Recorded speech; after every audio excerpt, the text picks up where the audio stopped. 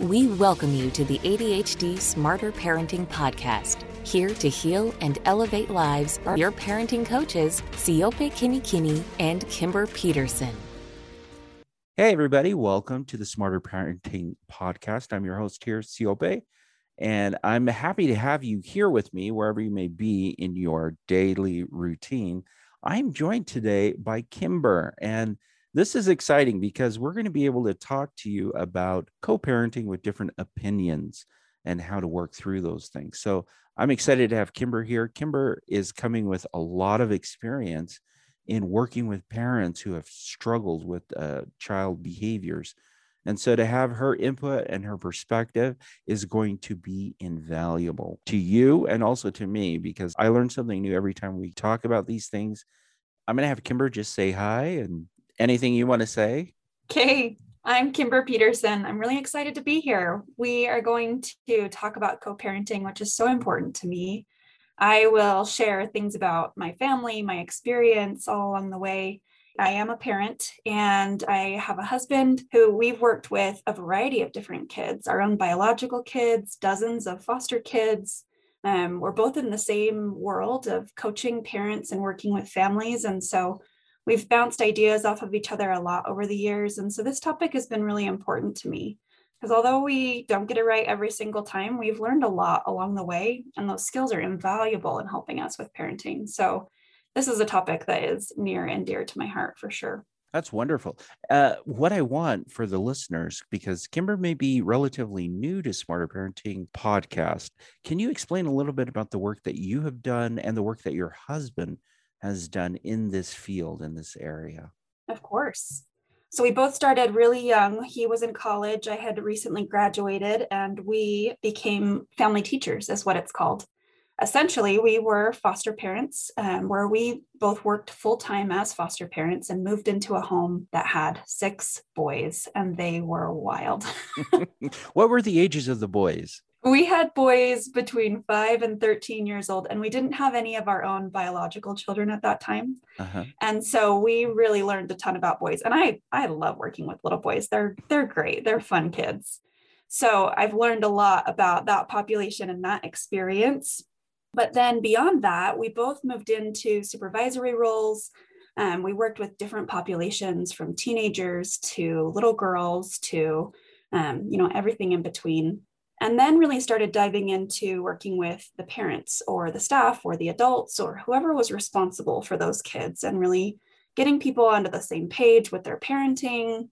And that's a whole nother ballgame. Working with kids directly and then working with parents can be a little bit different. And so it was really fun to learn those different skills to be able to work with a variety of people. But we both moved into those roles, and he now works with our private boarding school. We've talked about how Smarter Parenting is part of Utah Youth Village, and Utah Youth Village has lots of amazing programs. One of them is Alpine Academy, and that's where my husband works. So he oversees some of the residential homes there that work with teenage girls and teenage boys. And I am here on the Smarter Parenting team and so excited to be here. But I've spent the last several years working with our kids with Utah Youth Village that are in state custody. And so kids between the ages of about 5 and 18, they've been able to come into our programs and work intensively on some of their behaviors and things that have gone on for them, with our variety of different teams and our different homes that we have available to work with them. And so I've put on a lot of hats over the years as I've had a variety of roles in helping support children and families. But that's kind of what's brought me here today. Yeah. For the listeners, I think it's really important for you to understand the value that Kimber is bringing to the Smarter Parenting Podcast, because not only was she a foster parent, she actually helped to train other parents who were doing the same work, and then supervised multiple parents who were doing this work with children who had some major behavioral issues. So she's coming to the Smarter Parenting Podcast with immense experience. I mean, she really does come with a lot of experience, and she knows and she can see and quickly assess situations and make decisions on what is the best approach for parents to use. So I can't tell you how excited I am to have Kimber as part of the Smarter Parenting team, because this is extremely helpful for parents everywhere And what she's going to be able to provide is going to really help a lot of parents. So super glad to have her here during this podcast where we're going to talk about co-parenting and actually working with different issues that parents are facing when they're raising their children. So before we begin, I do want to define co-parenting. So we're using the words co-parenting. What we're talking about here is parents who may be separated or divorced and raising a child together, or parents who are still married but disagree on the way that they are raising their child. We all come with our own baggage to parenting. We all come with our own set of skills and our own strengths. And sometimes those don't mesh with our spouse or our partner. And in what ways can we work through those disagreements or those issues to find common ground? So during this podcast, we're going to cover three specific topics. One, I want to cover what are the issues most parents argue about in parenting. The second item I want to cover is emphasizing common ground and what ways you can focus on common ground with your spouse or partner in a co-parenting situation so you can start that communication happening. And then the third thing is to give you the skill of effective communication in resolving those co-parenting issues that may arise. Our goal in creating this podcast was to help every parent, whether they're married or separated or, whatever their circumstances are, as they're working together to raise children. When they come to disagreements, we want them to have a skill to be able to parent children effectively and to be able to accomplish some of those goals that they have together. Now, sometimes there are cases of physical, sexual, or emotional abuse, and in those circumstances, professional interventions are not only recommended to resolve those issues, but also expected. I'm glad you brought that up because that's absolutely true. Sometimes when there are circumstances that involve abuse, you need somebody else to step in and help you resolve those issues. So let's talk about what the common issues are that parents argue about, because that's what happens is parents disagree and they usually draw a line in the sand and they say, this is the way it should be. And the other parents say, no, this is the way it should be. But what are the areas where those are touchy subjects? Oh, there's a lot of them. Yeah. I mean, give me an example, Kimber. What are some examples that you can think of? Anytime that we're under stress or pressure, I think that it's pretty easy for us to start snapping at those that we love and care about the most. And so I think oftentimes parents can speak poorly of another parent, whether that's in front of their child or to their child. That sort of negativity can be really damaging to the family as a unit, but to those co-parents as they're trying to demonstrate that they're on the same page. So that's a big one. Yes, absolutely. A parent speaking poorly of another parent, that really kind of undermines the authority of one parent. It's the authority of both. Explain that a little bit more to me. It does that to both. Yeah, I think that, when we've got maybe mom speaking poorly about dad, and maybe it's just a general statement like, oh, of course, he did not take care of this again, and just kind of out in the family, it's undermining dad because it's showing her disrespect for him. And we get it. There's tension, things come up, but it's also undermining her because it doesn't demonstrate that she's on the same team and on the same wavelength as him. And there's a lot of power that comes from that co-parenting partnership. I agree. The sad part about that whole process, you're almost making a child have to define who's a good parent and who's a bad parent by what you say, which really shouldn't be a position a child should be in. I think this is also hard because it comes up so frequently. I think it can come up in the little pieces of day to day, right? Rolling your eyes,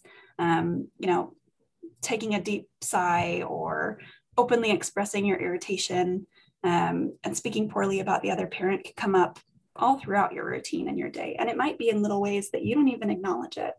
And so having those communication skills to talk with one another as a spouse, which we'll get to later, can be really powerful in addressing those. Yeah, that's a big one. That's one of the big issues that a lot of parents argue about. What else? So bedtime routines? Yeah. Schedule changes, the lack of consistency of follow through. You say you're going to do something with the child or you're going to implement a consequence, and then that consequence doesn't happen. That can draw some issues between parents who will blame the other one. Well, you said you were going to ground them, or you said you were going to give them an extra chore, and now you're not doing it. why you're just not a consistent parent. So those are some of the other issues. Yeah. And implementation of consequences, where one parent will be more severe than another parent, or a parent may think a consequence is more effective in one way than another parent. That could always be an issue. Yeah. Or when you're kind of waiting for the other person to make the decision, sometimes it can be hard as parents to make some of these decisions around consequences. And you kind of look to the other person like, no, you pick up the ball this time. I got it last time. Yeah, it's that parent exhaustion that we all Yeah. feel, because we do feel it. We're tired after a long day helping children. It does take energy to do that. So, yeah. Yeah. This one has come up in my family, actually. I remember I was working with he was about 8 years old, an 8-year-old boy. We were foster parents for him. So he lived in our home, and he was doing something that was really frustrating. And, at the time, I don't even remember what the behavior was, but I do know that I was frustrated.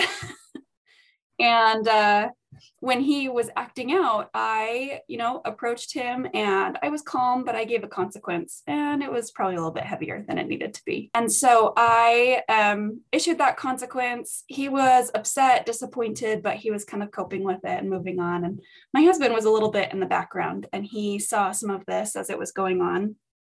He knew we're on the same page. We talk about these kinds of things a lot, and we talk about them at neutral times so that we're prepared for these tense times. And he knew that, I would also agree if I were not so frustrated, but this was too large of a consequence for this little boy. And so he ended up, pulling me aside just a minute later and just pointing it out to me in a really calm way. And the thing that he did was kind of just lay out the scene for me from a non-biased, just a separate perspective, and tell me a little bit about what he saw. And then just pointed out, it sounds like it's a little heavy for him, and that maybe he didn't need such a large consequence. It gave me a chance to digest it a little bit, to pull myself together while he wasn't jumping in to take over, and he wasn't correcting what I was doing to the boy that we were working with. But he was helping me adjust in a way that I could swallow and that we had practiced and talked about beforehand. So I ended up going back and talking to him, our foster son, about how I'd responded. And I just related to him and said, I overreacted a little bit, and I was feeling really frustrated. And that was too big of a consequence. You did a great job accepting it. And, I praised him, and he was able to get that consequence lessened. And I just pointed out how I was human too. But the way that my husband approached it took a situation that could have been an argument and could have included a lot of these, parenting issues, and turned it into something that was really productive, which was helpful. Yeah. What I love about that example is that in your working through a disagreement, because you had a disagreement on what consequence to give this child, you guys were able to focus in on what is most helpful for the child. I mean, sometimes I think parents get stuck into, they just need a consequence. That's the only way they're going to learn. And having that different set of eyes, or somebody who can give you some perspective, can be really helpful to keep you on track to what you really want to do, which is you want to teach your child what they should do instead. And you just don't want to throw consequences at kids, because we know that doesn't work. But I mean, I think it's so powerful when you have a different set of eyes. And that's the benefit of having two people raising a child who may disagree, because you can see things differently. And if you can communicate about those things, it really does make a huge difference in the well-being of your child. So Yep, that's a great point. It's less about what your opinion is and more about how you relay that to the other person. I think that can be so powerful. Thank you. Yeah. No, great example. Kyle's great, by the way. So I know Kyle because we work in the same agency at the Utah Youth Village and Smarter Parenting. I know Kyle, and he's one of those very, I don't know how to say it, but he almost walks around with just wisdom. It's kind of, I don't know how to describe it. He just seems very thoughtful, but also very wise at the same time.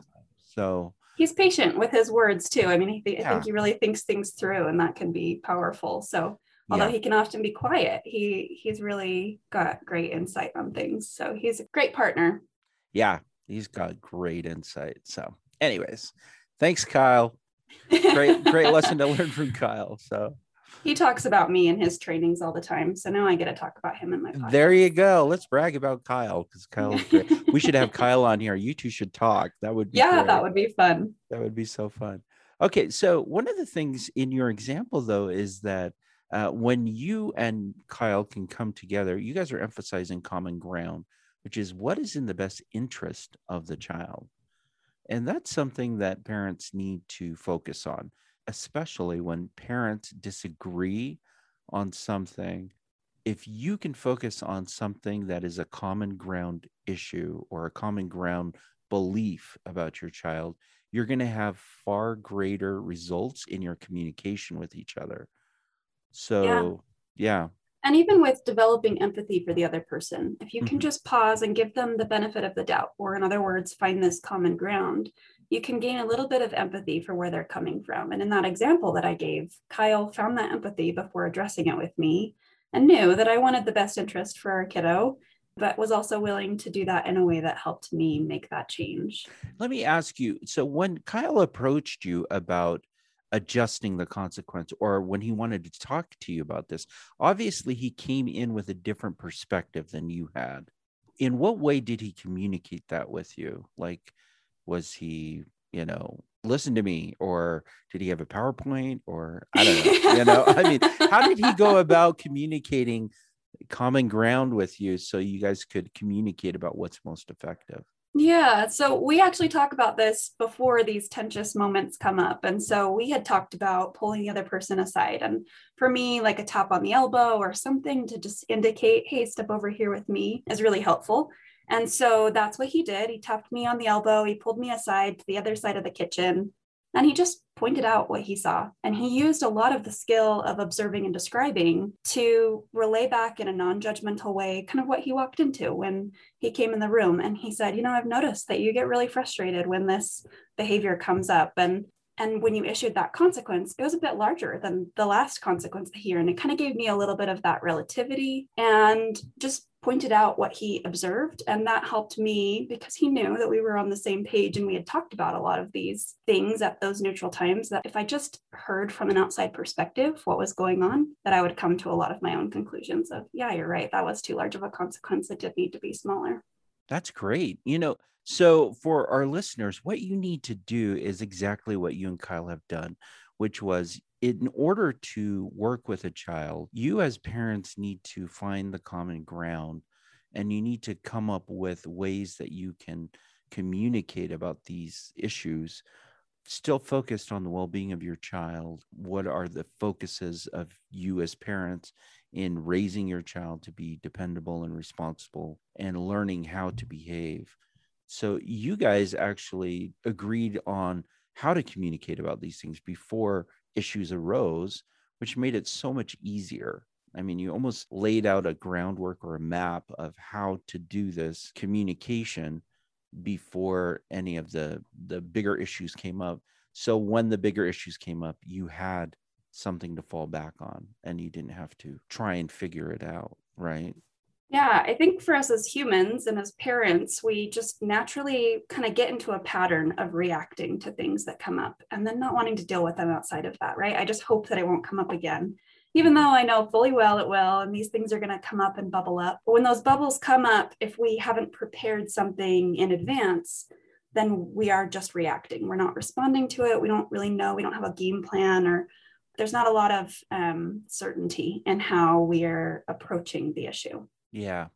And so when we do that conversation before, it can help a lot. Yeah. This is the deeper work of parenting, really. I mean, it's really digging deep into yourself and doing some work on your own perspectives, the things that you believe, and also with your spouse who may have different beliefs than you. There's a benefit in having somebody who does disagree with you, because it opens up perspective. But when you are having these discussions, some of the things that you can bring up when you're speaking with a spouse who may have different beliefs about parenting, you can focus on the emotional well-being of your child. the ability of your child to feel loved by both of you, even though you may disagree, your child's emotional development, a better understanding of how to work through disagreements. I mean, these are areas that are common ground issues. You know, you want to start with common ground. What is in the best interest of our child? You know, what does our child need to learn? In what way will our child learn it best? When you start conversations that way, and like you and Kyle have done, set up a groundwork for how this communication is supposed to happen, it really does prepare you to be more effective as a parent. Yeah, absolutely. You know, I was talking with a couple, Jessica and Matt. They were two parents that just kind of had a little bit of that parenting exhaustion, that decision-making exhaustion. We have to make so many decisions. And they just kind of struggled and were stuck in a point of not being able to move forward with where they were wanting to go. And finding this common ground was so powerful for them. Mm-hmm. As we talked about what was going on and them trying to navigate their son's behaviors and where different tolerances should be and what consequences were effective, they were able to find some of that common ground in really wanting their son to have that strong emotional well-being and have some of these values that were important to their family. You know, they valued things like integrity and they valued hard work. And these were some of the things that they wanted to have as the outcome. And as they started off on that common ground, they got a little bit of traction in their conversation and in the direction that they were going. And then we introduced the skill of effective communication so that they could communicate with one another and get to that end decision instead of just venting about the issues or relating to one another the problems and kind of pushing the decision to the other person. They started using the skill of effective communication to bounce it back and forth and then ultimately make a decision. So that was really powerful. That's wonderful. And that leads us into the third area that we wanted to cover in this podcast, which was how to use effective communication in resolving co-parenting issues. Yeah. There are 6 steps to effective communication. You can find those steps on the Smarter Parenting website. And there's a video there. It's roughly around 5-6 minutes long, where a parent walks you through how to use each of those steps with your child. In this case, we're talking about communicating effectively with your spouse or with your partner. And so in what ways can we implement this skill in order to help parents who disagree on something work through an issue? So Kimber and I are going to work through this, and we're going to walk through each of the steps. First, we're going to explain what the steps are, and then we'll role play it, which is something that we are big on here at Smarter Parenting, is role playing. And again, when we role play, what we're doing is we're creating a map. So our brain is familiar with the territory before we actually do it with our child or do it with our spouse. So we're prepared for it. And I've mentioned this before. We all only have a limited amount of bandwidth a day in our brains to work with. So anything that you can make easier, you want to make easier. And when you are prepared and you make decisions beforehand and you have a structure or a map in place, that actually alleviates some of the bandwidth you have to spend later on in the day or in a situation. And it frees up your mind to be able to focus on other areas. So very, very important. Kimber, do you want to go through the steps? Yeah. So when using this skill, the first thing that you want to do is look at your spouse who's talking and pay attention to what they're saying. You know, when we lay this out in the video, we do talk about it being your child a lot, but effective communication works with anyone. So in this circumstance, look at your spouse who's talking and pay attention to what they're saying. Step 2 is once your spouse is finished talking, use their words to describe what you understood. And that their words piece is really important because it helps relay that you heard them and keeps that consistency. Step 3, ask your spouse if what you said is what they meant. Then they'll correct you if you're wrong. Step 4, in a calm manner, state your thoughts on the subject. Step 5, they must repeat what they heard. Affirm whether you're right or correct them if you're not. And step 6, come to a solution if possible. And if not, then repeat the steps and use the skill of decision making. So this back and forth can help relay things back and forth over and over again until you kind of get to that final solution of where you're going to resolve the issue or the concern that you brought up in the first place. Yeah, you know what's fascinating about this, and I think a lot of people who are looking at effective communication thinks it's just this back and forth, but if you notice, you don't actually start sharing your opinion or your thoughts on something until step number 4. There are 3 steps that come before you actually start sharing your thoughts on a subject.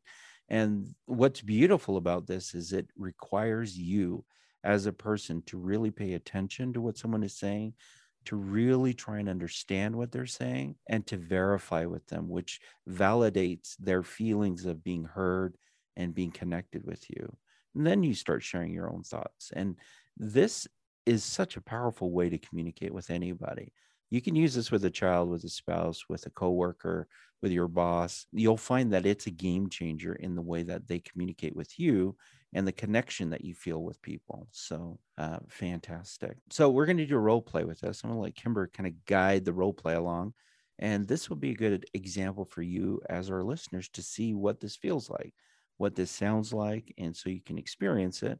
And again, preserving some of your bandwidth for the other things that you want to do with your child, like love them and care for them and have a good time with them. So we're going to walk through how to use effective communication in resolving an issue where the parents disagree about something. So for this role play, we're going to be co-parents because that fits the nature of our topic. So Siope, I will go ahead and come up to you as my co-parent and we'll address an issue. Okay, so in this role play, Siope and I are going to be co-parents to a teenager. And so I'll go ahead and address a concern with him that we can discuss out and make a decision on. Siope, I am really frustrated. Our daughter came home at 11 o'clock last night. Her curfew is 10 o'clock. That is well past her curfew. And I think that she needs to not have friends for at least a week, maybe longer. You are concerned because our child came back at 11 o'clock instead of 10 o'clock, which is her curfew. And you feel like the consequence should be that she doesn't have any friend time for a week. Is that right? Yeah, she needs to learn this isn't okay. And you want her to learn that breaking curfew is not okay. Yeah. Okay. I disagree. I think allowing her some flexibility, because I want her to be more independent and make some decisions. I do agree that it was too late for her to come back, but she called and we were in contact with her, even though she kept pushing it farther and farther down the line till she eventually got home at 11 o'clock. I don't know. I think taking friends away for a week is a little too extreme.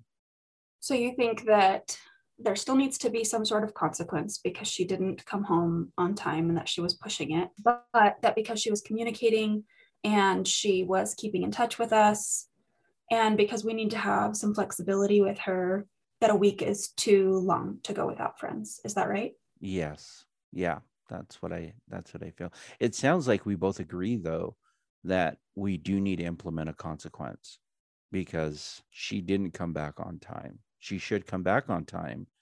And really, my expectation is she comes back and then she asks, not send us a text to ask, not call us to ask, but actually come back home and then ask. I don't know if you agree or disagree with that, but it just shows respect that she's going to follow through with what we agree. And whether we say yes or no, that's up to us to decide. But it's not safe for kids to be running around the streets after curfew. I just don't think it's a good idea for her to be.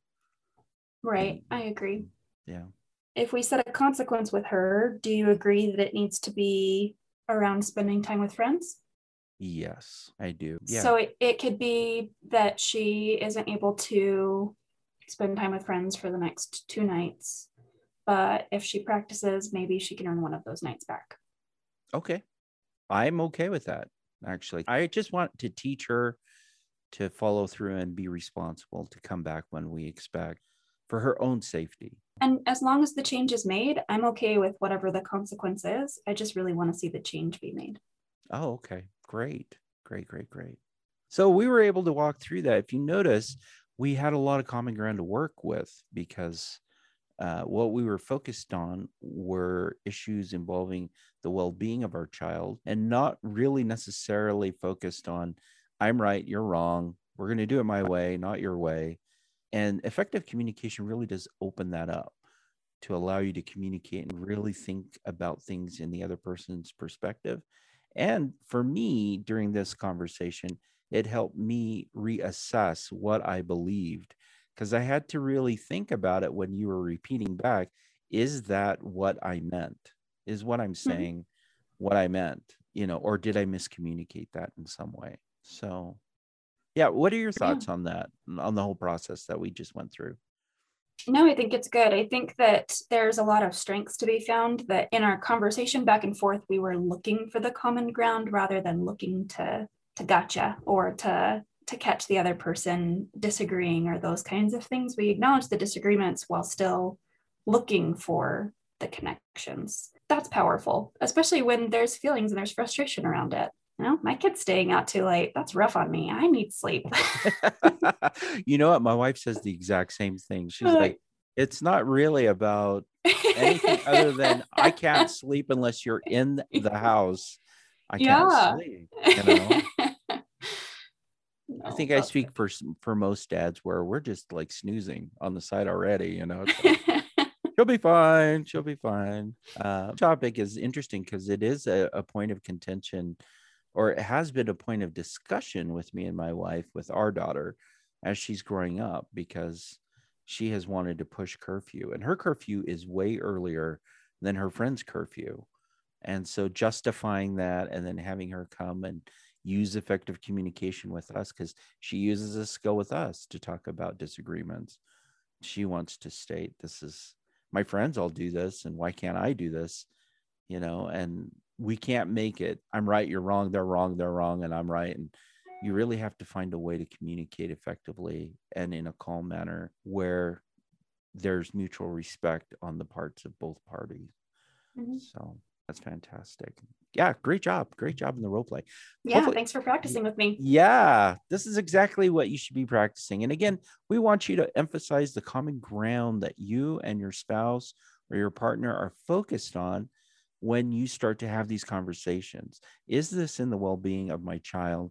And really, you need to put aside ego. You need to put aside your own agenda and focus in on the agendas that you both agree on in order to move forward. And using the skill of effective communication will help.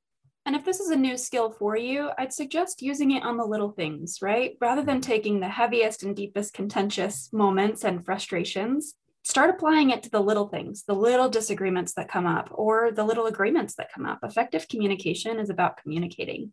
It's about relaying your opinions to one another. And sometimes you'll be on the same page, but using some of this language to state your values, to state the reasons, to restate back to each other, helps pull you into sync. And so if you start doing that with all of the little things, when those big, emotional, frustrating conversations come up, you're more prepared and you've established that pattern so that you know how that conversation is going to lay out.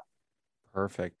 I couldn't have said it better myself. So absolutely practice on the small things, work on small things, even positive things you can use this for.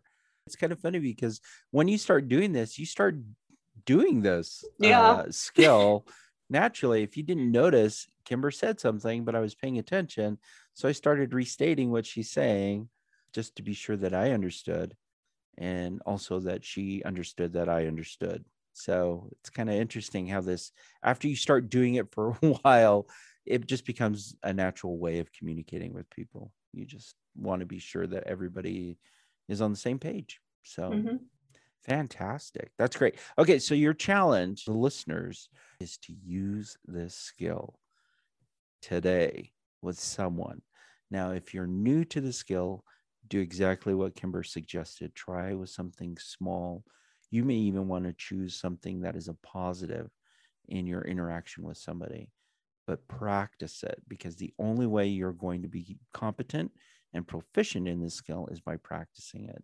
But I want you to practice this with your child, with your spouse, your partner, your friend, coworker, somebody at the grocery store. It does not matter.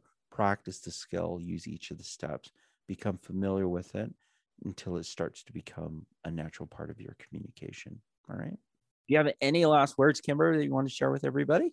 No, thanks for practicing. I'm looking forward to sharing more about my experiences, my family. I'll put them in the spotlight, and we'll learn more about these skills together. Yep. No, sounds great. All right. That's it from us, and we will see you next week. Bye. Bye.